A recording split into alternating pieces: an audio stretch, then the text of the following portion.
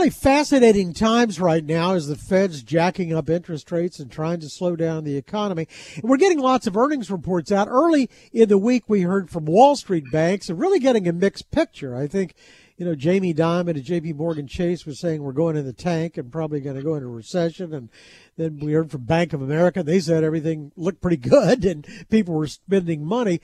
But what you really tell about is you get to the regionals and super regionals. Comerica is based here and operates all over really on and off all over the country. And you get a better picture when you look at their numbers. The earnings were really good. Revenues were good. And the chairman, president, and CEO of Comerica is Curt Farmer, who joins us right now. It's good to have you with us. David, it's good to be with you.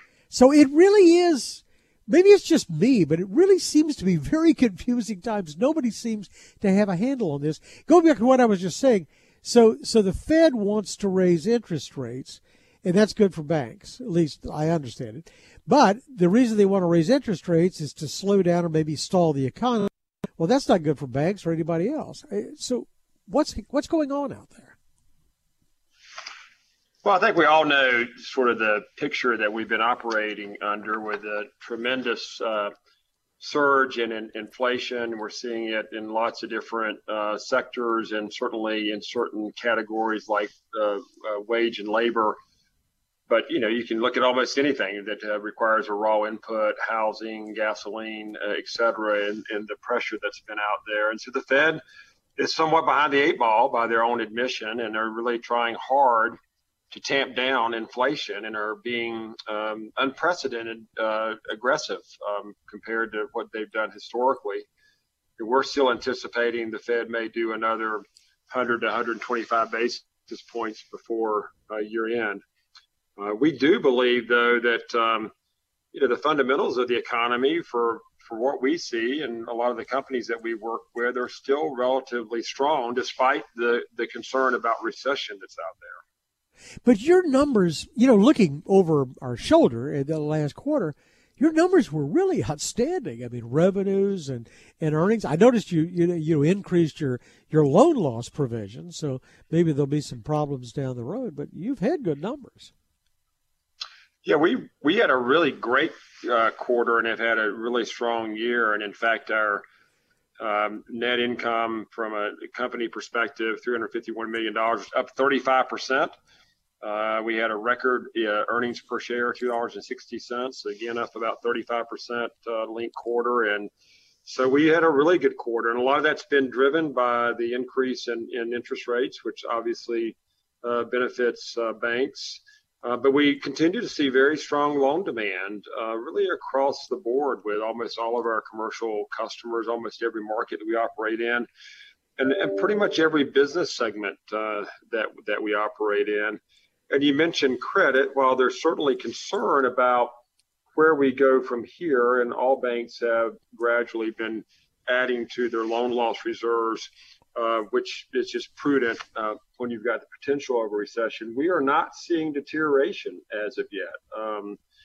And so it's really kind of a perfect storm in the right way in terms of how it's playing out and sort of bottom line results for our company. Your comments about loan demand are really intriguing because I see that as a really good leading indicator. I mean, if companies, it's one thing for you to loan money, but if companies, feel confident enough to go out and borrow money for expansion or acquisition or whatever we're going to use it for, then they must feel good about the economy going forward.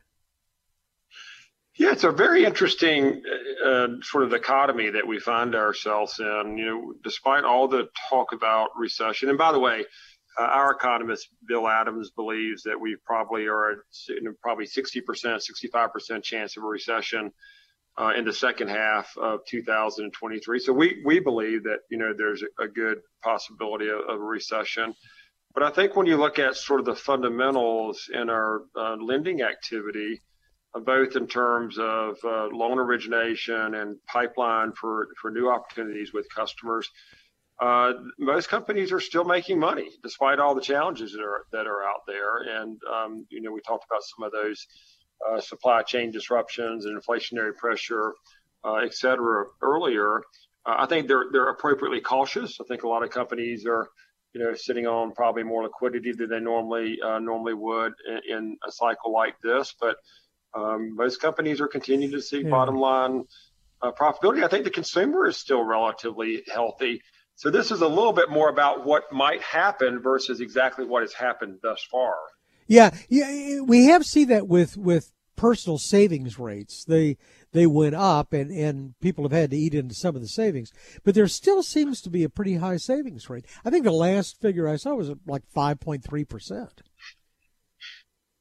Yeah, we just had such unprecedented stimulus pumped into the economy, and the increase in overall money supply. And that has not fully burned off. And I do think most consumers have a higher level of savings right now. I mean, certain things have pulled back, obviously. Housing has pulled back. A lot of that driven by a combination of both inventory and interest rates making homes less affordable. But outside of that, I think the consumer is still relatively strong. And again, I think most corporations are relatively strong. We're not seeing probably as much borrowing for major expansion as we are to meet current working capital needs, inventory, et cetera. There's always, some lending we're involved in terms of M&A transactions, one company buying another type situation. But, we do anticipate at some point this will slow down. But, for right now, we continue to feel like it's a relatively healthy environment on the lending side. And let's talk about Comerica. Since last time we spoke, I saw you guys announced a new innovation hub in Frisco, and I guess it's going to be a satellite to the Dallas headquarters. But, operating in this area, you have to, I guess, migrate to the north and the west. That's where the expansion is, and it looks like it's going to continue. Yeah, I mean, I want to be really clear, David. Our home is downtown Dallas, and that is our headquarters. It's where I'm located and our executive team. And the majority of our employees will continue to be located in downtown Dallas. But we have a number of suburban locations, and this gives us a chance to consolidate a number of those locations and put a hub in the Frisco area there next to the Star. It also gives us a chance to I think attract some new talent that might not find commuting to downtown as attractive.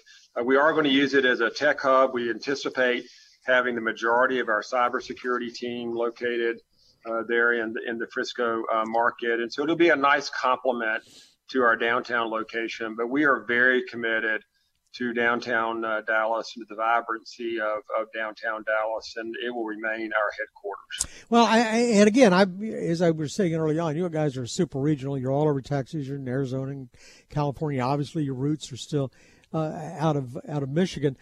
But, if you're going to operate in this area, in North Texas, we are gearing up. We're going to be the third largest metropolitan area in the United States of America by the end of the decade. We're told we're going to pass Chicago. So you've got to cover this area.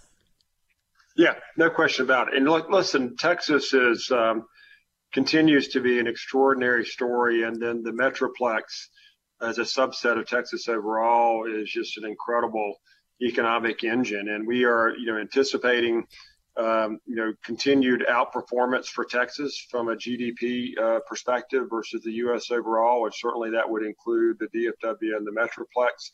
But when you look at sort of continued corporate relocation, job creation, population inflow into this area, and just look at all the construction cranes around us, a lot of that in the multifamily category, we are just very bullish on the Metroplex and bullish on Texas, and it's really why we moved here in large part, and we continue to be proud to be the largest national bank headquartered in Texas, and we are going to continue to find ways to invest in this market. Curt Farmer is the chairman, the president, and CEO of Comerica, and joins us today after a good earnings report. It's good to have you with us always. Thank you, sir. Thank you, David. Thanks a lot. For more of our conversation, go to krld.com/CEO. I'm David Johnson. News Radio 1080 KRLD.